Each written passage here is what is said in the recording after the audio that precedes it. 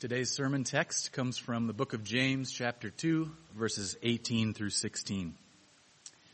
But someone will say, "You have faith and I have works. Show me your faith apart from your works, and I will show you my faith by my works. You believe that God is one. You do well. Even the demons believe and shudder.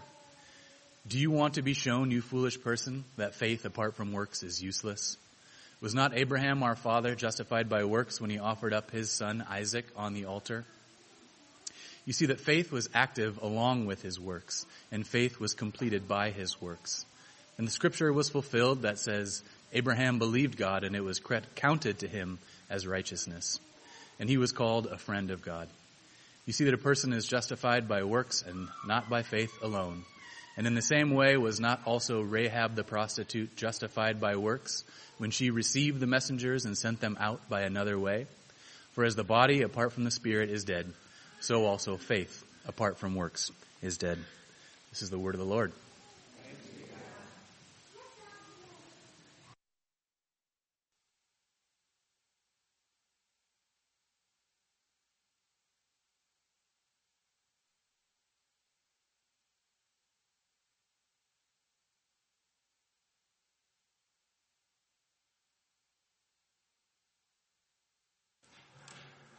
We are quite a ways through our long journey through the entire Bible.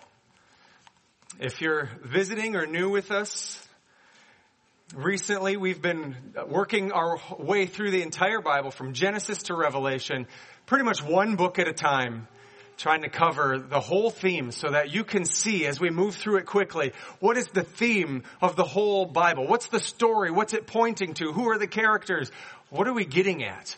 So that you in your life can be drawn into its story. So today we're in the book of James, and then we're going to cover 2 Peters in one next week, 3 Johns, 1 Jude, and a Revelation, and then it will be Easter. And that will be quite an accomplishment that we made through all together, the whole Bible.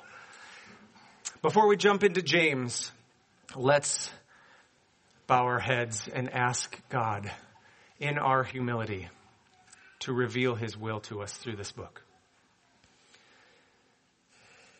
God, James calls us to be doers of the word and not just hearers. But before we can be a doer, we do need to be a hearer. And before we can be a hearer, we need to humble ourselves, bow our heads, put away every distraction, and have our hearts softened, our eyes opened, our ears opened. Illuminate our souls, God, that we can see truth from your word, and we can be transformed by it, and we can be made into the doers that James calls us to be. We can only do this, not because of anything good in us, but because your Son has entered into our blindness, into our deafness, into the hard-heartedness of this world, and he is broken through by his death and resurrection. Show us how that gospel and his Spirit empowers us to be faithful doers of his word. Amen.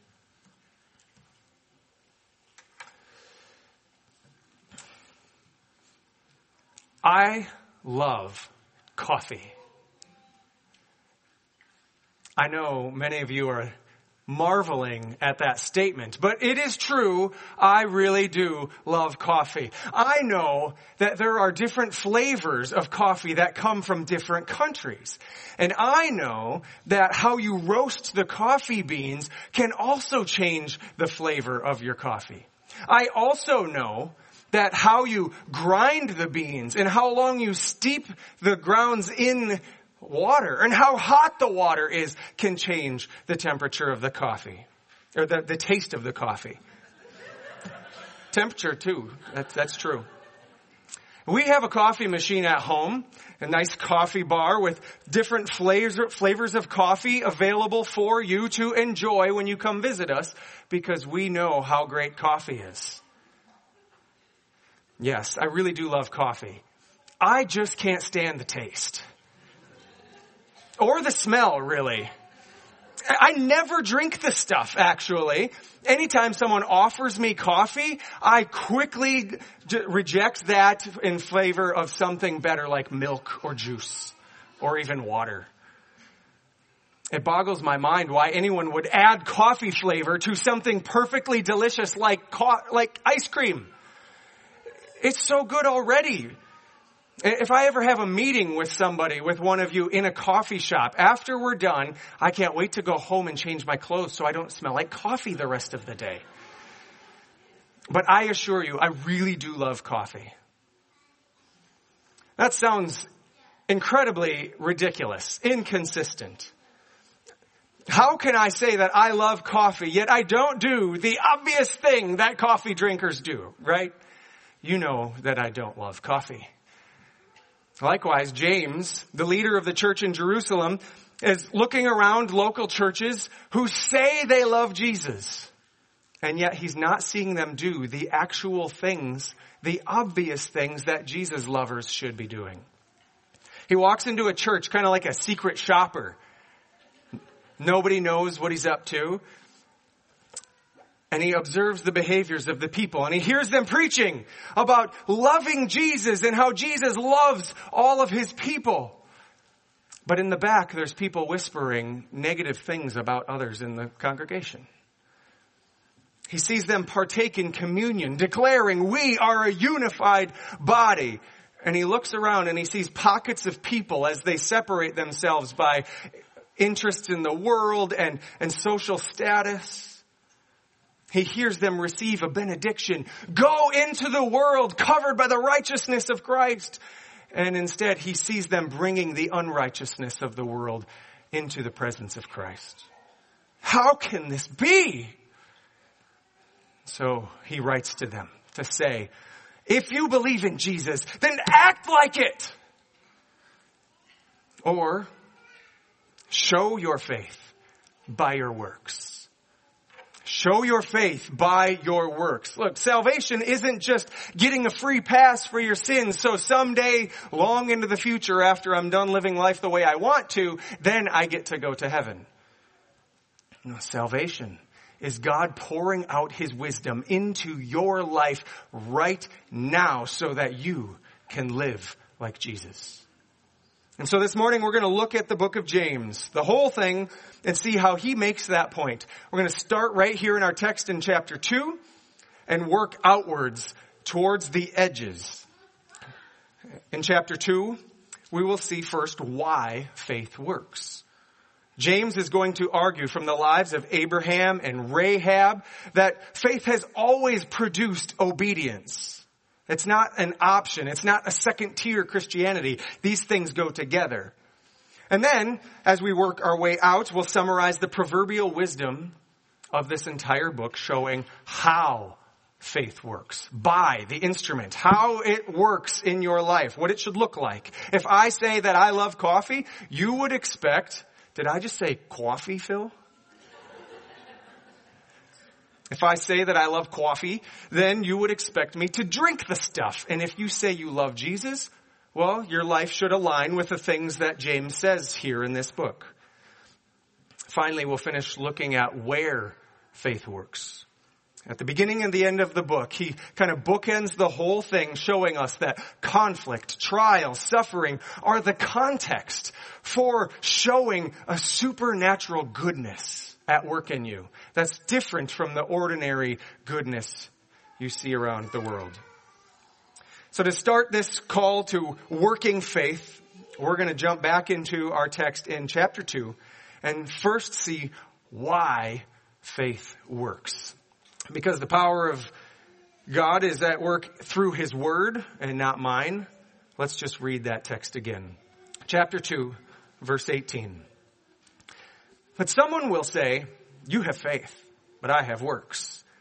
Show me your faith apart from your works, and I will show you my faith by my works. You believe that God is one. You do well. Even the demons believe and shudder. Do you want to be shown, you foolish person, that faith apart from works is useless? Was not Abraham our father justified by works when he offered up his son Isaac on the altar? You see that faith was active along with his works. And faith was completed by his works.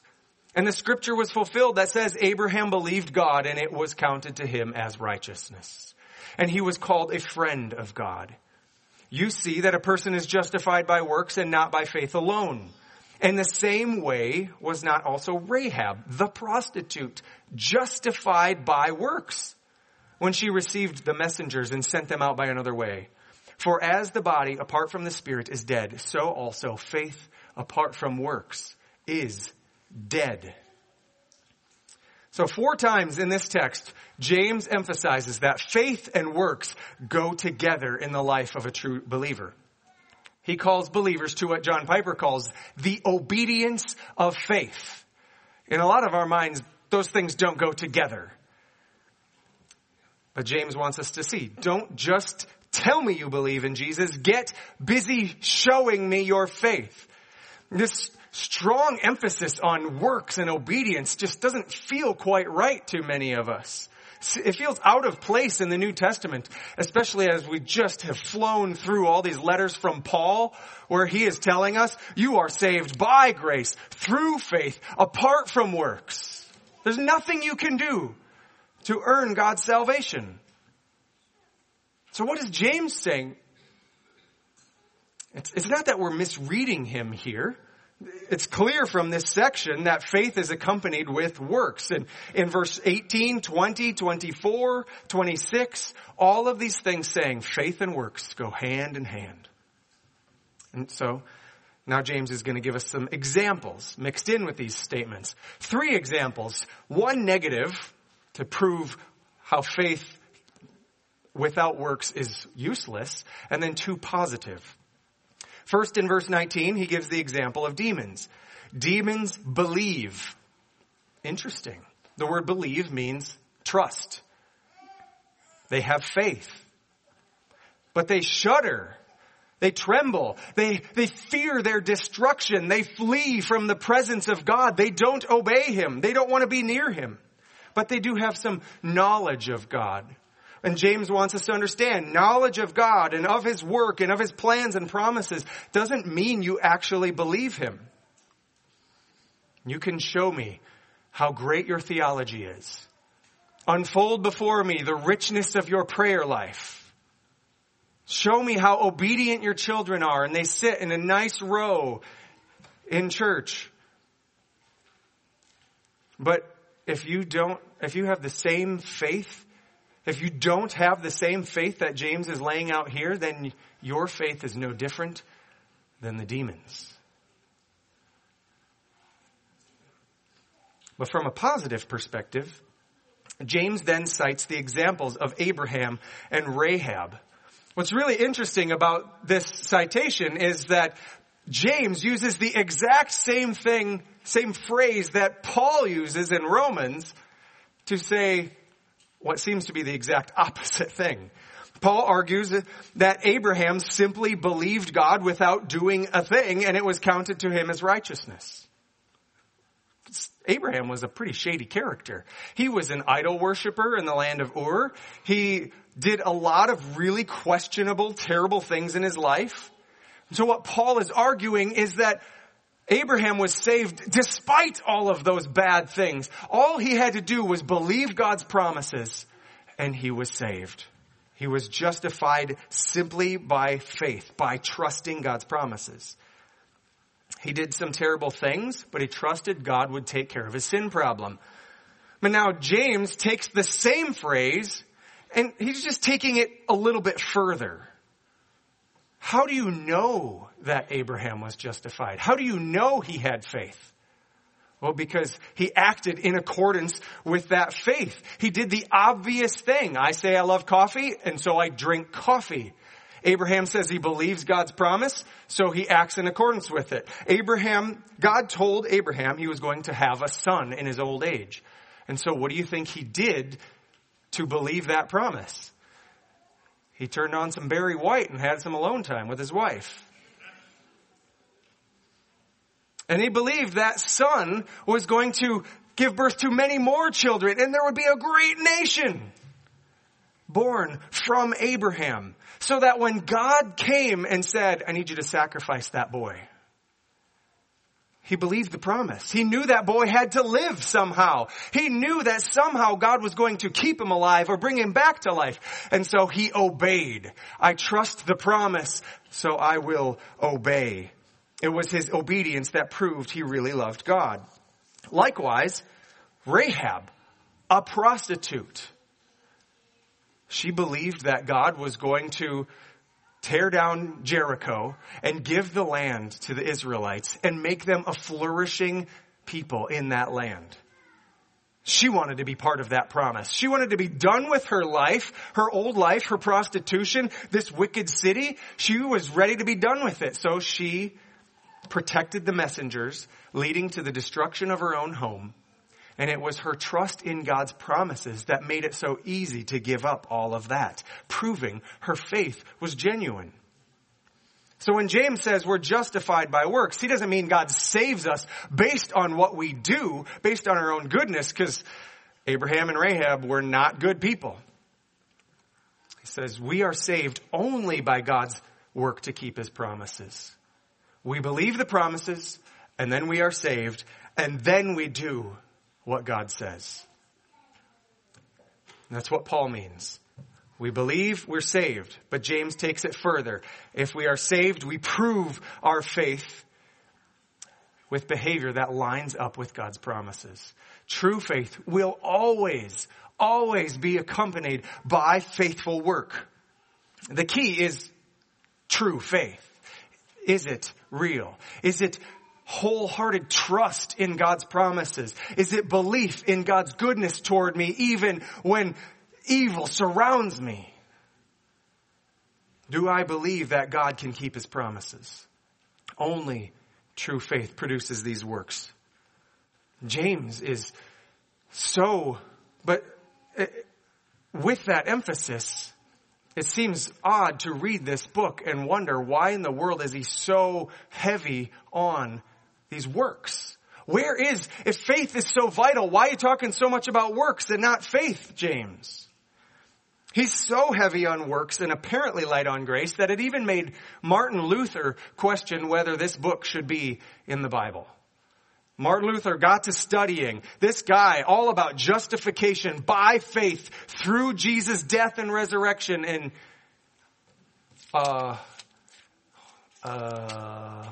not seeing Jesus' work or death or resurrection or atonement anywhere in this book. But James is not so much pointing us to the cross, but away from ourselves. That doesn't mean the gospel's not present. James's goal is to humble us, to show us we can't do anything this book calls us to. Nobody has a pure religion. Nobody can tame your tongue. You're not able to control your behavior and live righteously. You don't have the means to lift up the poor and needy out of their trouble.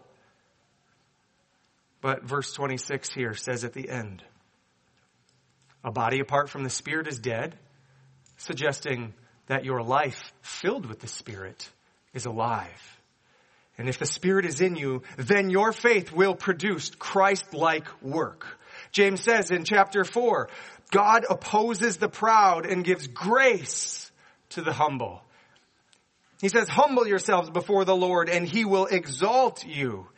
All you need to do is recognize your inability. Humble yourself before God. Lay yourself out before him and say, I can't do these things, but I want to honor you. You look to heaven and ask him.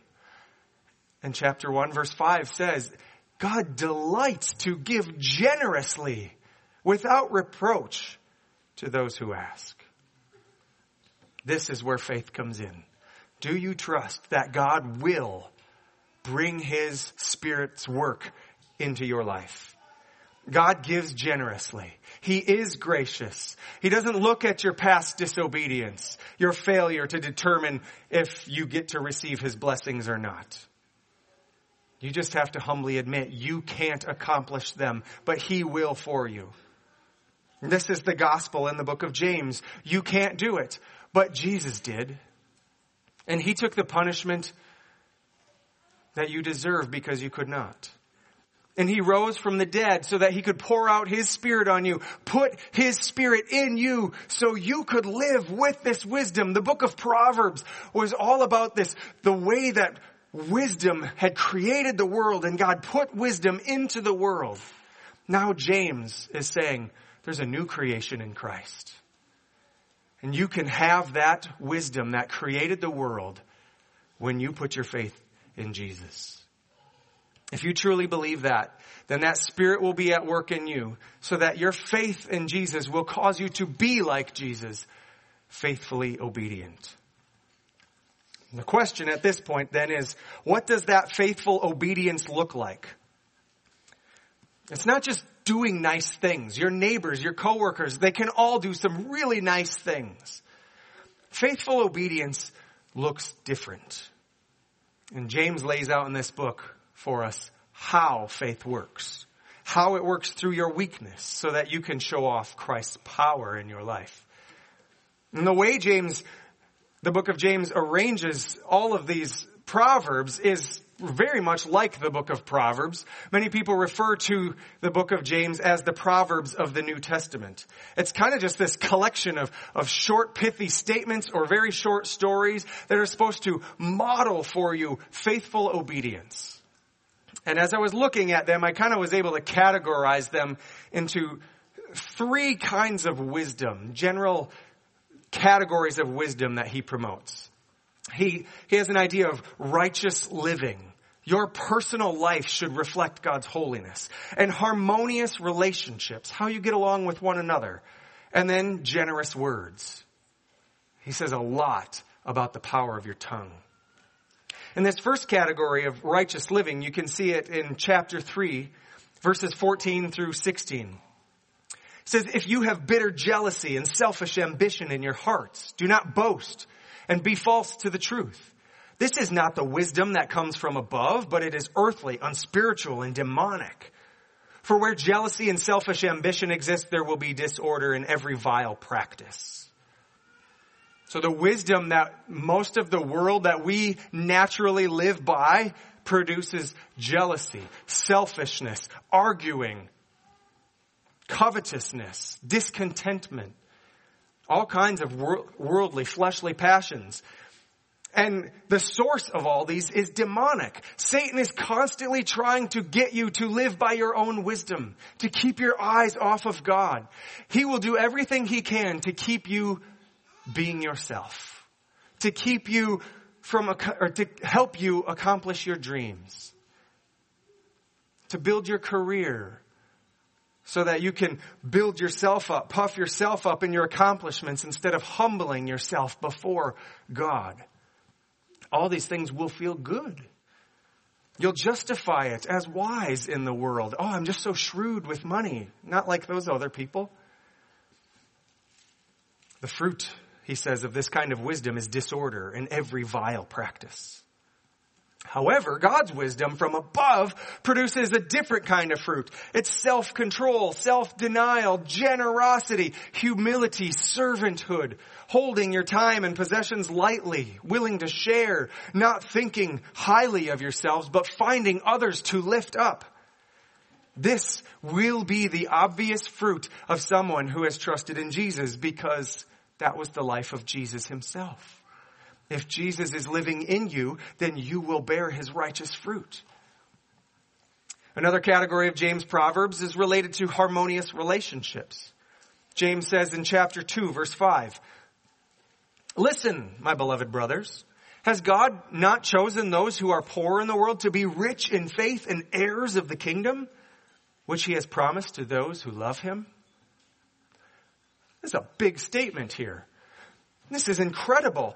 The gospel has done something amazing. It has taken people who are social enemies, people of different classes, who view the world differently from different experiences, who have different interests. And it puts us all together to share in the riches of Christ together by faith. That is an amazing work of God. that we would be unified as one. This pursuing sacrificial unity with one another is one of the primary ways you show that your faith is genuine. You're willing to do what it takes, whatever it takes, to pursue others in the room to say, I want to delight in you. I want to be a partner with you. If you truly believe that every other person in this room who has surrendered their life to Christ is an equal partner in the gospel, is a brother and sister in the same eternal family, then you will reorganize your entire life to share this treasure with one another.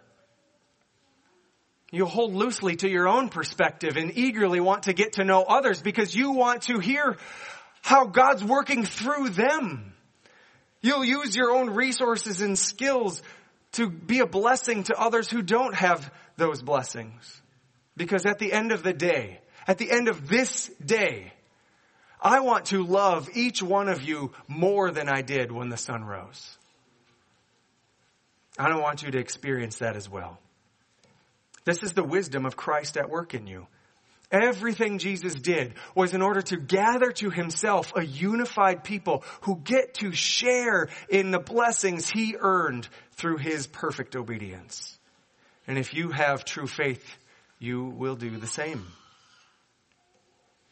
This last category of James's Proverbs focuses on the power of the tongue, calling us to be generous with our words. Listen to what he says in chapter 3, verses 3 through 6. If we put bits into the mouths of horses so that they obey us, we guide their whole bodies as well. Look at the ships also. Though they are so large and driven by strong winds, they are guided by a very small rudder wherever the will of the pilot directs. So also the tongue is a small member, yet it boasts of great things. How great a forest is set ablaze by such a small fire. And the tongue is a fire, a world of unrighteousness. The tongue is set among our members, staining the whole body, setting on fire the entire course of life, and set on fire by hell. Be careful with your words. Your words are like a bridle that can turn and steer a mighty workhorse. Your words are a tiny rudder that can guide a giant ship through a raging sea. Your words are a flame that can bring light and warmth to a brother or sister, but can also set a forest on fire. Your words are powerful. And the closer we get to one another, the more you will see how powerful your words are, for good or for harm. Your words this week have built up my family as we weep and grieve the loss of another son. But your words have been so encouraging to put our eyes back on Jesus. Your words also have the ability to tear apart an entire church. We all agree in our church covenant that we will abstain from gossip. We will always go to others with conflicts and disagreements in order to overcome those and restore peace. But gossip is just the waters our culture swims in, and we do it without even realizing it. We'll go and just kind of quietly drop a little hint of our dissatisfaction, fishing to see if anyone else is dissatisfied so they can join us in our frustration. We say that we need to go vent to someone or seek counsel from a neutral party. But all we're doing is inviting that person to drink the bitter poison of doubt and blame. Even when we do go to people to talk to them and bring out our concerns, we only do so to show how right we are, with a list of wrongdoings, to accuse and to judge, instead of to offer grace and seek unity. We use our words to tear and burn down instead of God's words to build up life. Our words are powerful because we were made in the image of the God who created and sustained this world by his words. He has given you his authority to use his words to build his new creation. All Adam had to do in the Garden of Eden to banish Satan was to repeat God's words back to him. And he couldn't do it. We will regularly face all kinds of situations where Satan whispers doubts and discouragements into our ears, tempting us to accuse and blame, doubt and divide. And we must likewise defeat those doubts with God's words. Oftentimes when someone is suffering and we want to know, how can I help? What should I say? I feel so weak and at a loss of what to do. We'll say, I'm so sorry. There are no words. But that's not true. There are words. There's a treasure chest full of words for every situation. The problem isn't that there are no words. The problem is we don't know them. We don't listen to them. In our fears and our pains, we cover our ears and run from them. Which is why James says, in chapter 1, we must be quick to hear, slow to speak, slow to act.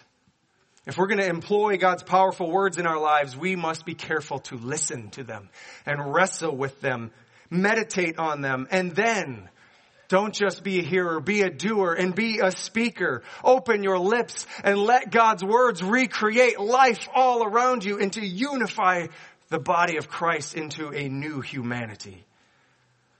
James writes this book to encourage us to examine our words. What is the fruit of your words?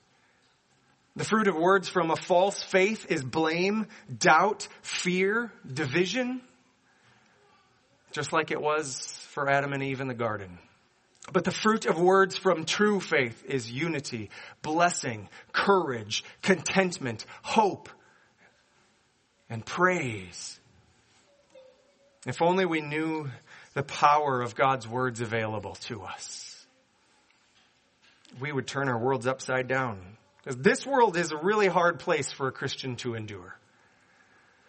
But this is where faith works. James is giving us wisdom to navigate this difficult world and grow stronger through it.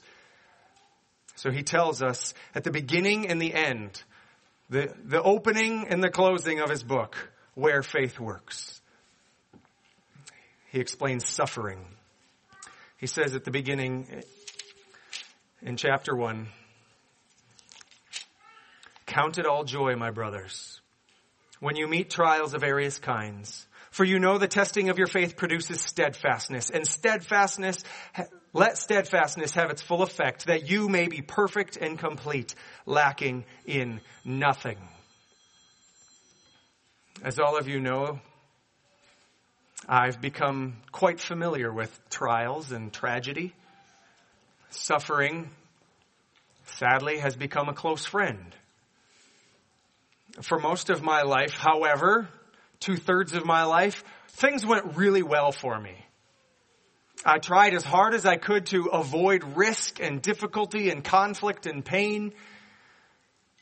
And sadly, though I thought it would make me more comfortable, I remained quite immature because of it. James is telling us that the way our faith matures is through all of these difficulties. These difficulties humble us. They make us weak. They make us less dependent upon ourselves. So our only option is to look up and see God pouring out His mercy and His grace and His wisdom on us. And it's through these difficult moments that our faith is proved to be genuine. So to finish up and prepare us for communion, take a look at 1 Corinthians chapter 11. Paul here, when he's talking about communion, is encouraging us toward unity. Communion is a way of saying we are unified. You can't take the body and blood of Christ and be divided amongst one another, and be frustrated with one another, to have disagreements, exalting worldliness. We must be unified. But in verse 19 of 1 Corinthians 11, he says this really weird thing. There must be factions among you, division among you, in order that those who are genuine among you may be recognized. What? Be unified. there must be divisions. What are you talking about? Why would he say it's necessary to be division in the church when he's talking about unity? What Paul here and James in his letter are trying to tell us is that conflict and disagreement and difficulty and suffering and trial are all the context where faith works. It's where your faith is proved to be genuine. If you're suffering in the face of death, you get to show everybody that your hope is in eternal life with Christ. If you have disagreement or conflict with another person in the church, you reveal your hope in the gospel, your faith in the gospel, by your confidence in approaching that person and knowing that the Spirit of God is going to unify you and strengthen your relationship through that hard conversation. If great temptation befalls you, you confess to a brother or sister, trusting that they will bring the power of God's word to your heart and help you find victory. A community of broken saints is where you most clearly show your faith by your works. If you're coming into church, if you're visiting us, trying to figure out if this is a place for you, and you are coming here thinking that here is where you will get what you need, then you'll be disappointed.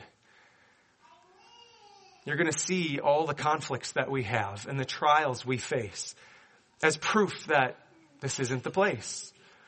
By running from conflict and avoiding risk, however, you're missing out on the power of the gospel at work among us. On these opportunities to show our faith by our works. But if you show up ready to put your faith to work, you're going to see all of these difficulties, all of these trials and disagreements as an opportunity to press deeper and watch God pour out His generous grace, His abundant wisdom to grow us into maturity. James is telling us, embrace the difficulty as a test of the genuineness of your faith. Take the mirror of this letter from James and hold it up to your life to examine whether your profession of faith in the gospel is consistent with the Spirit-filled life of Christ. If you look at the mirror and you recognize your religion isn't pure, then get on your face, humble yourself, confess it, and look to the heavens and ask Him for wisdom. And God, who gives generously without reproach, will give to you. And then get back on your feet. Like Adam did after he received his curse. Get back on your feet and by your works show your faith in the power of God's promises through the death and resurrection of Jesus. Let's pray. God, the end of this letter calls us to pray. It's a recognition that at all these things that James brought to us, that we are unable to do them. That we are insufficient of ourselves. We are not smart enough. We are not healthy enough. We are not powerful enough or rich enough to accomplish any of these things. We are not faithful enough. But when we get on our face and we hear your words and we trust that you are able and willing, and we look up to the heavens, we see you smiling and sending your Spirit to help us. God, unify us as a church. Tame our tongues by your Spirit. Wash us clean by the blood of Jesus. And make our faith work. That this city, that this country, that this world would see your people representing the life and death and resurrection of Jesus by our faith. In the power and the majesty and the glory and the strength of His great name. Amen.